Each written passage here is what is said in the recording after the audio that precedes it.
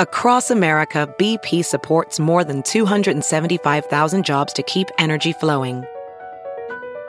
Jobs like building grid-scale solar energy in Ohio and producing gas with fewer operational emissions in Texas. It's and, not or. See what doing both means for energy nationwide at bp.com/investing in America.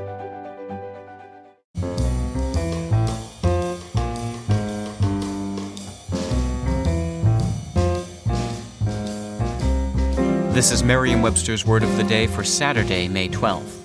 Brought to you by iPrep Press, creators of the Merriam-Webster Pocket Dictionary for the iPod. If it's on your iPod, it's always with you.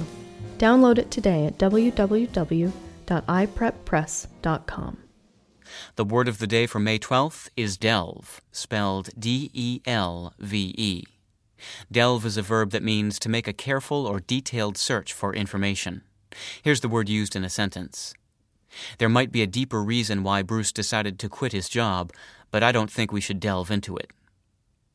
We must dig deep into the history of the English language to find the roots of delve.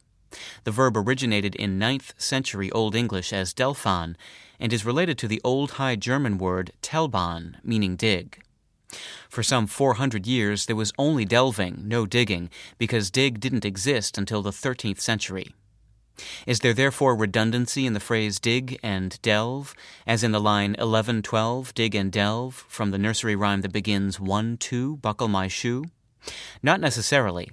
According to the Oxford English Dictionary, and some local uses as recently as the late 19th century, dig was the term used for working with a mattock, a tool similar to an adze or a pick, while delve was reserved for using a spade or shovel. I'm Peter Sokolowski, and this was your Word of the Day for Saturday, May 12th.